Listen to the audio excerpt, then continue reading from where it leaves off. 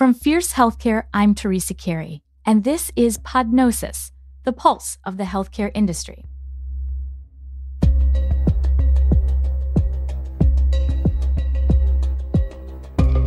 I understand the system is stressed now, but we need to go back to first do no harm as the first priority, not something that we only do if the balance sheet tells us it's a good idea. That was Michael Millenson on patient safety and quality outcomes. Stay with us because we'll hear more from him later. But first up, let's talk about Q4 earnings and the financial trends we're seeing.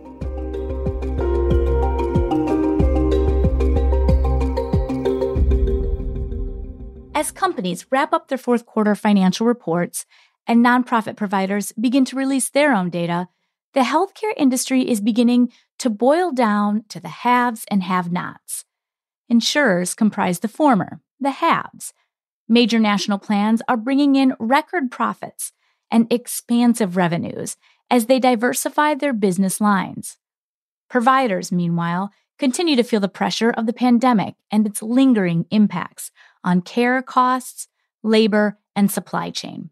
Senior editor Paige Minnemeyer, who covers payers, and staff writer Dave Moyo on Fierce's Provider Beat dive into the financial trends dominating their coverage of Q4 earnings.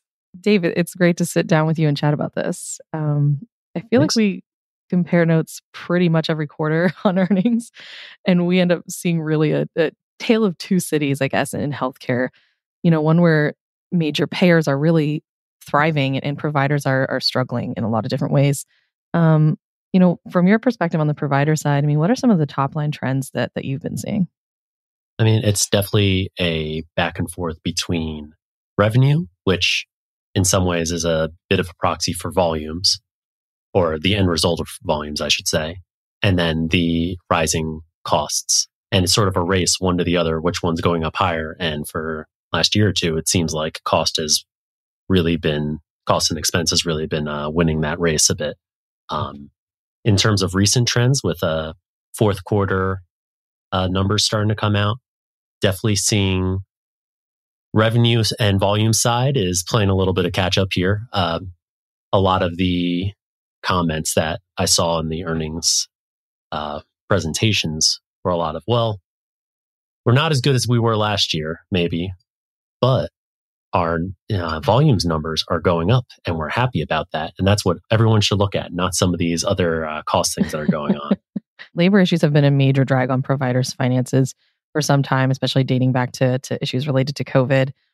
You know, you covered a provider survey just in the past couple of weeks that found, you know, workforce issues are still really top of mind for executives at health systems.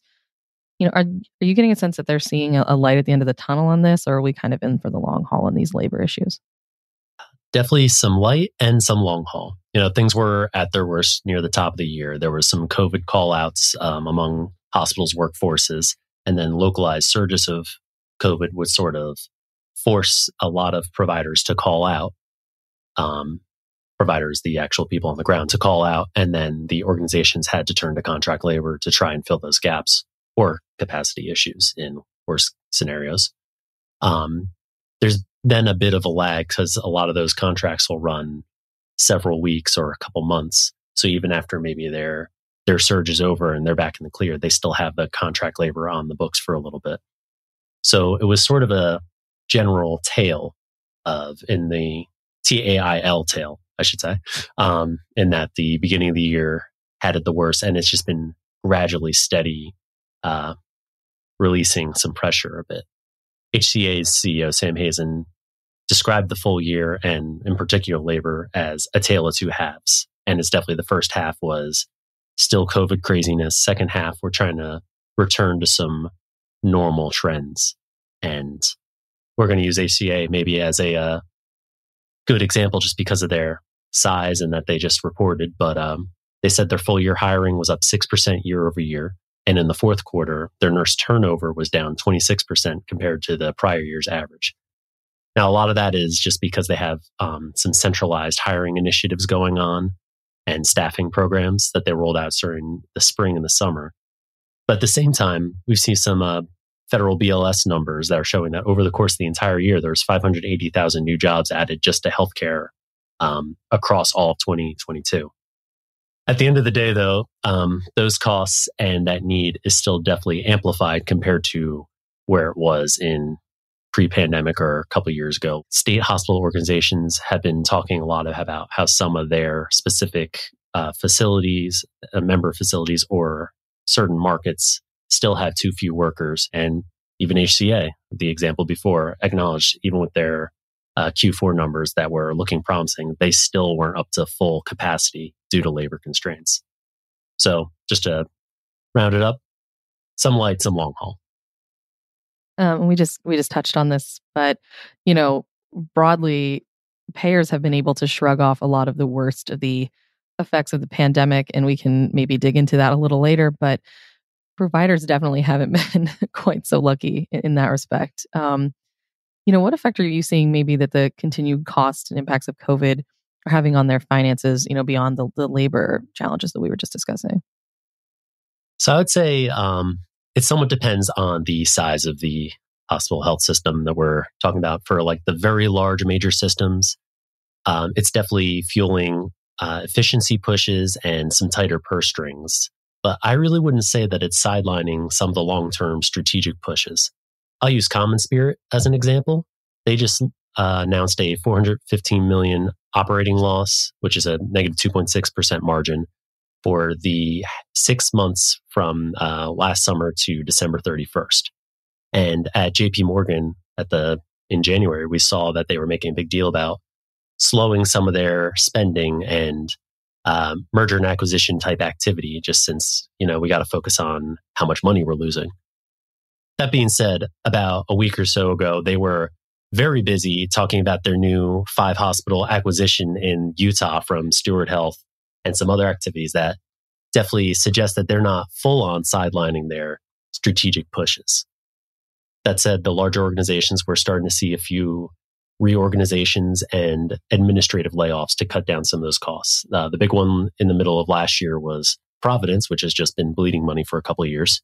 But in the past month or so, we've seen Jefferson Health and Adventist Health both announce that they were going to shuffle around their structure, make things flatter, and have some administrative staff layoffs to try and cut down costs. Now, when you look at the smaller and rural organizations, I think it's much more of a limitation on what they're able to do. We see the Kaufman Hall industry reports about approximately half of hospitals ending the year with negative margins.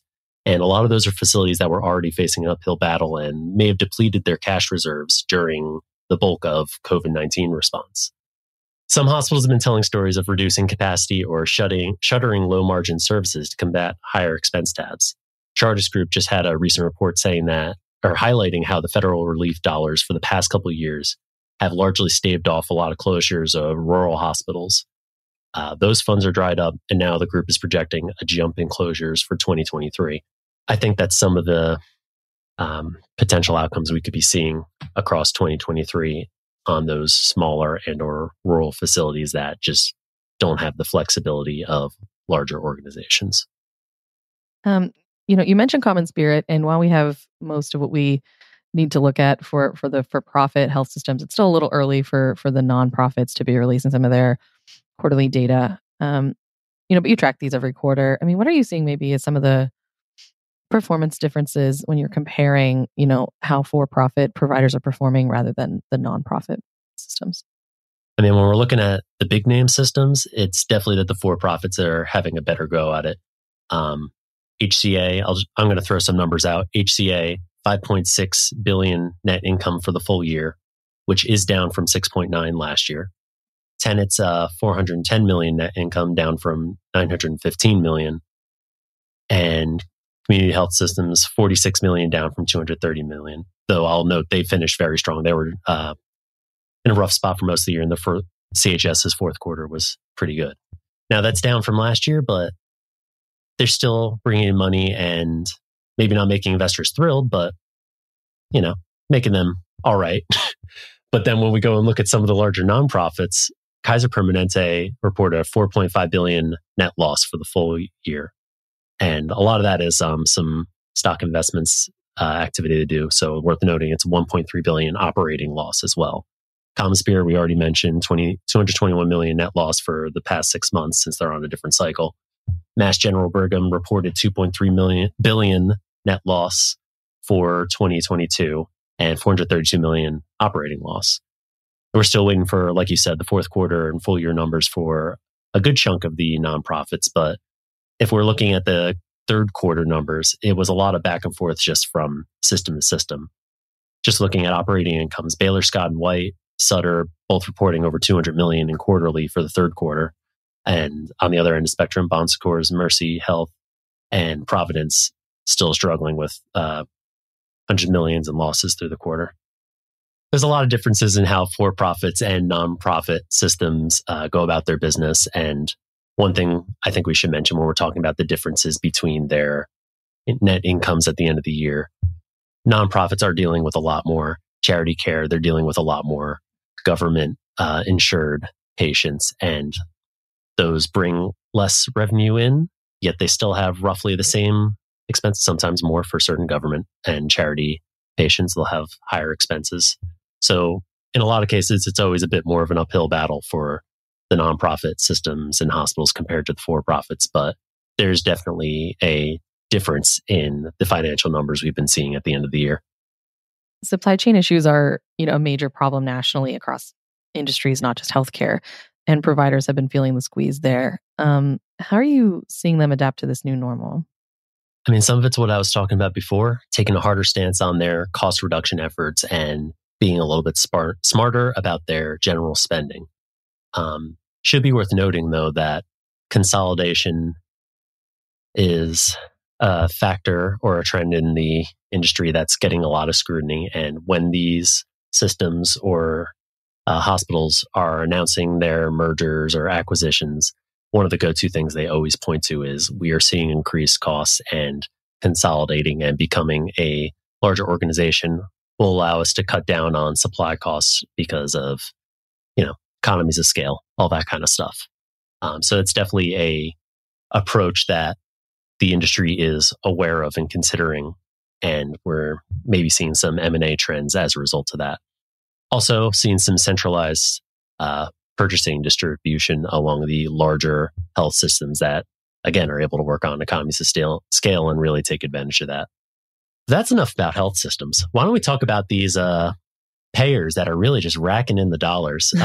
Paige, how would you say that the big payers are looking ahead to profitability in the new year after some of the results that they've seen in this past year? Is there a feeling that good times are slowing down, or these companies really expect the train to keep on rolling?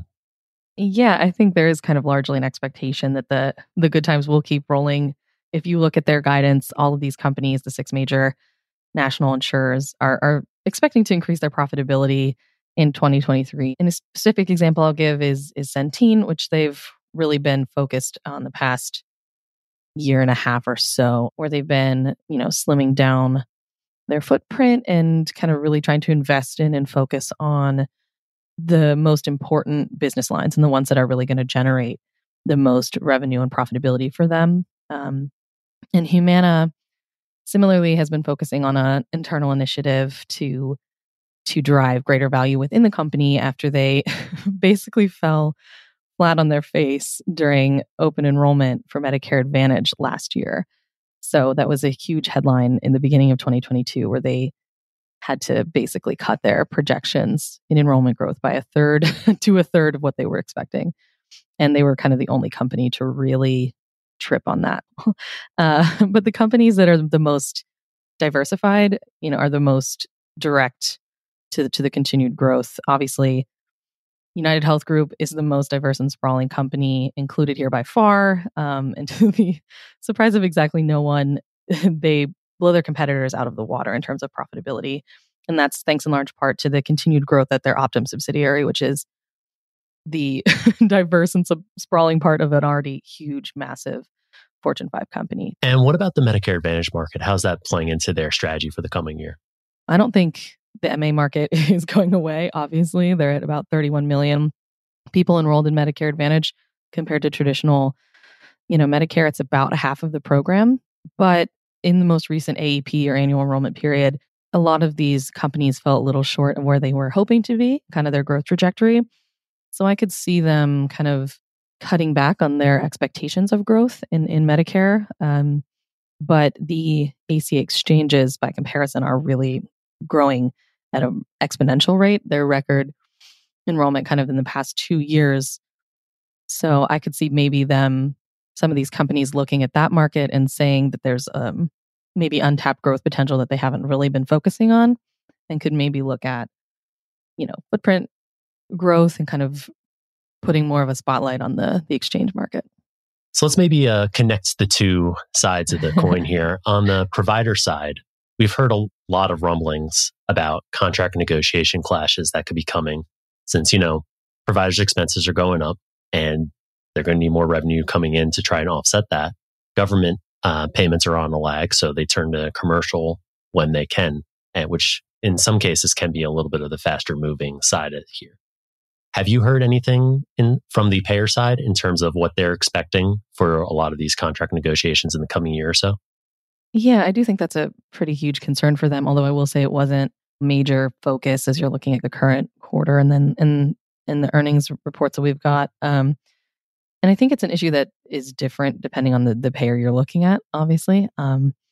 Their size, reach, and influence can really vary, and they're in different markets. So I think they're maybe thinking about this at a more broad way than a provider would be, just kind of looking at where they are, their own space. If you look at, say, Centene has Medicaid plans, Medicare Advantage plans, ACA exchange plans across different markets, I think they maybe are less concerned about these individual type of negotiations. But that said, they're not known for being very magnanimous. So I think that's why providers are girding their loins a little bit, because they know that these health insurance companies are not usually willing to budge too much. So then there's one other component of the payer market, and that's the insurtech, so the startup payers, your Oscar Health, Clover Health, Bright Health, for instance. They're kind of a different story in terms of earnings and profitability this year, right? Yeah. The insurtech sector is way more volatile than the established payer market. You have to be thinking that these are really young companies who have gone public in the past, 2 years. They all kind of went public back to back to back in the course of about 6 months in 2021. So they're still trying to find their way and figure out what being a public company means in their kind of milieu. At the point that we're talking about this, Clover Health and Bright Health haven't put out their Q4 or full year data, but Clover has operated at a loss this year and is kind of trying to find its footing with its tech stack and MA enrollment. They picked a good market in Medicare for really early growth, though, as we talked about earlier, kind of the gains, these massive gains in enrollment in MA have shown signs that they're maybe slowing down. So it'll be kind of interesting to see if they feel like they need to pivot at all, or if they're kind of really feeling comfortable with how their MA enrollment could, continue to be a growth engine for them. As we've covered pretty extensively, Bright Health has had a really rough year. They're basically just bleeding money at this point, and have kind of ditched huge parts of their insurance footprint to really focus in on their care model and health services business. Their stock price sunk so low earlier this year that the New York Stock Exchange threatened to delist them. But they have a plan, and executives are kind of feeling positive about where they're heading. We do have Oscar's numbers. They posted a $609 million loss in 2022. Yeah. The company has really been focusing on turning a profit by 2024, which is soon. It kind of seems like the age-old story that we see with all those tech startups in general, how do you do the transition from growth mode to profit mode? It's kind of reassuring to see that even in what some would argue the lucrative payer industry, that hurdle still exists. I don't know. It's reassuring. Mm-hmm. They're definitely feeling just that same kind of squeeze that any tech startup has experienced, for sure. Paige, this was fun. Yeah, it was great to catch up.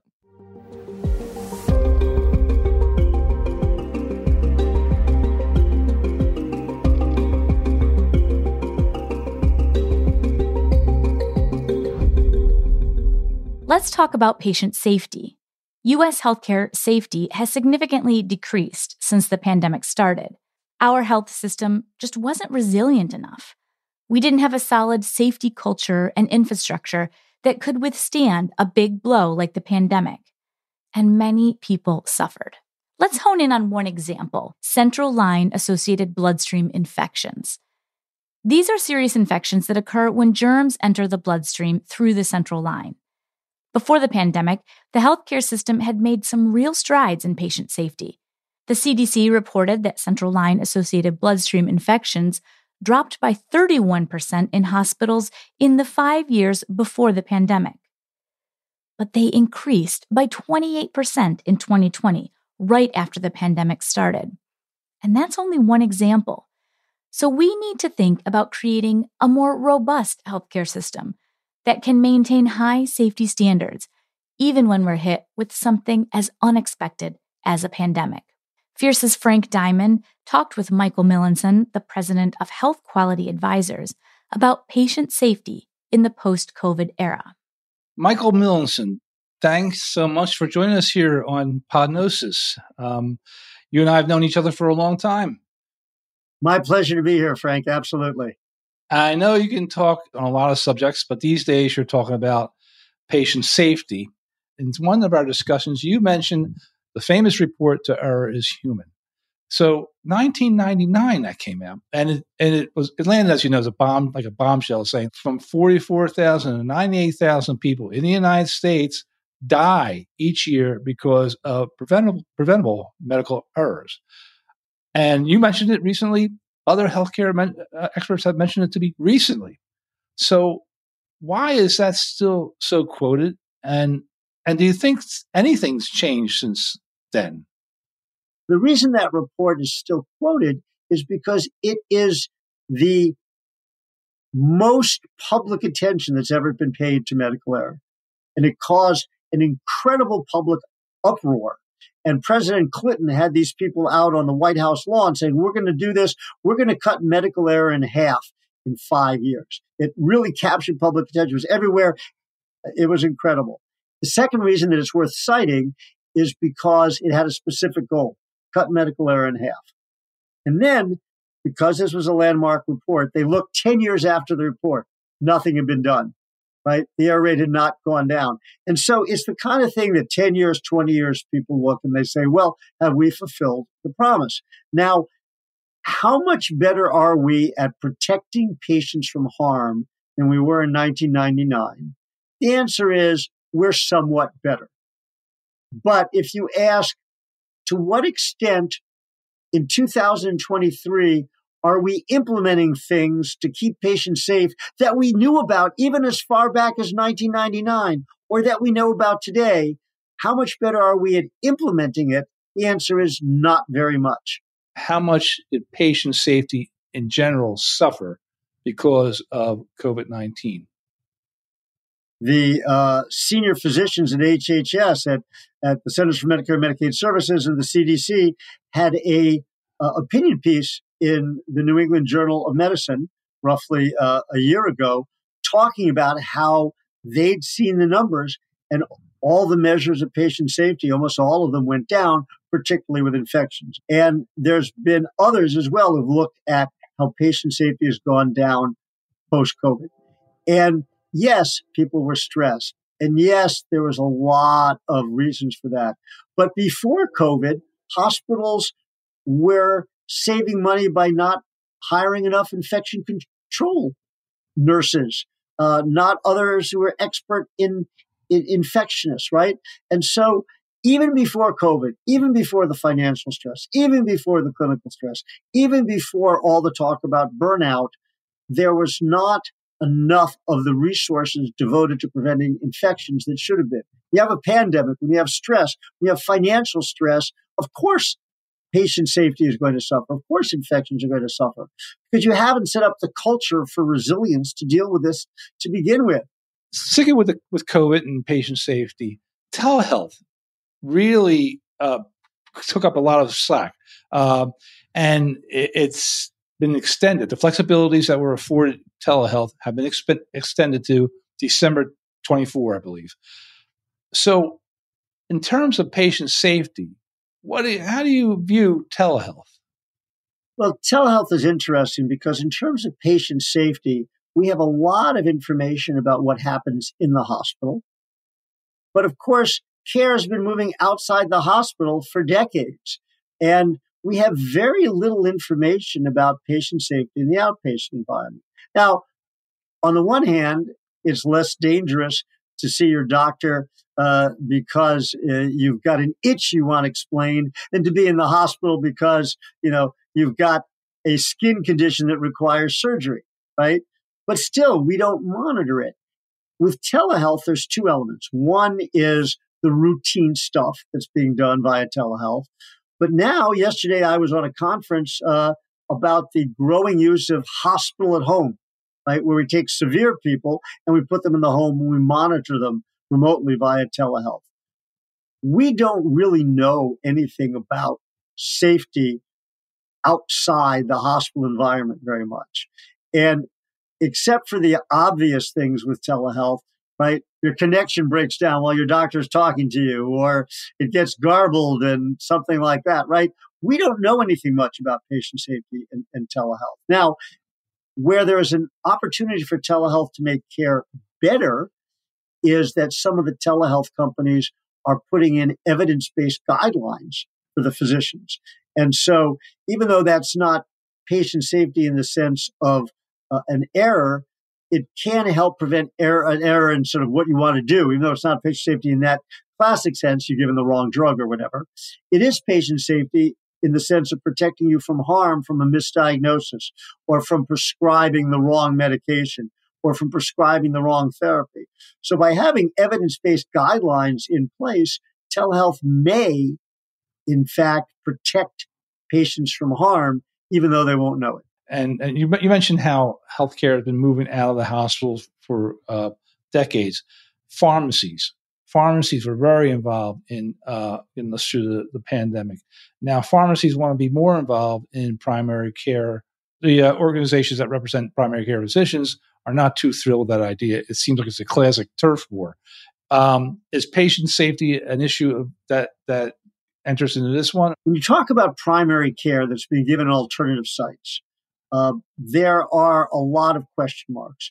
On the one hand, it can provide access in ways that you simply couldn't get waiting for your doctor. And in many, many cases, an individual other than the physician can do the correct diagnosis and treatment.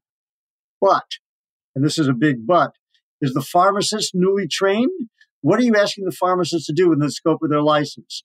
How much do you have systems in place to make sure that things are done right? And so while in theory, having primary care being done by non-physicians can be quite safe, quite useful, better access, lower cost, the question is whether some of the pharmacy chains and retailers and all the rest can find the kind of workforce that they need to make this work safely, or whether they're just going to find someone who has the right diploma, put them through a quick training course and say, look, here's a primary care site. We don't know. What I think is most important is to realize that we're doing harm that can be prevented, and we need to change systems of care.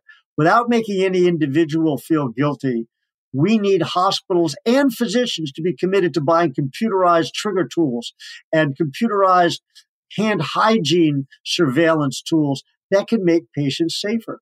I understand the system is stressed now, but we need to go back to first do no harm as the first priority, not something that we only do if the balance sheet tells us it's a good idea. Michael Millinson, thank you so much for joining us here at Podnosis. Thank you. I appreciate it, Frank. Thank you for listening to Podnosis. I'm Teresa Carey. Our sound engineer is Caleb Hodson. You can find more news and stories at fiercehealthcare.com. Next week, Wednesday, March 8th, is International Women's Day. So be sure to honor the women in your life, celebrate their achievements, champion positive change that advances women, and we'll be doing the same. The entire show will feature some amazing journalists, a lawyer, and the founder of a health tech startup. all women talking about the important topics of neurodiversity and the opioid crisis. So tune in Wednesday morning to Podnosis, where healthcare is our beat.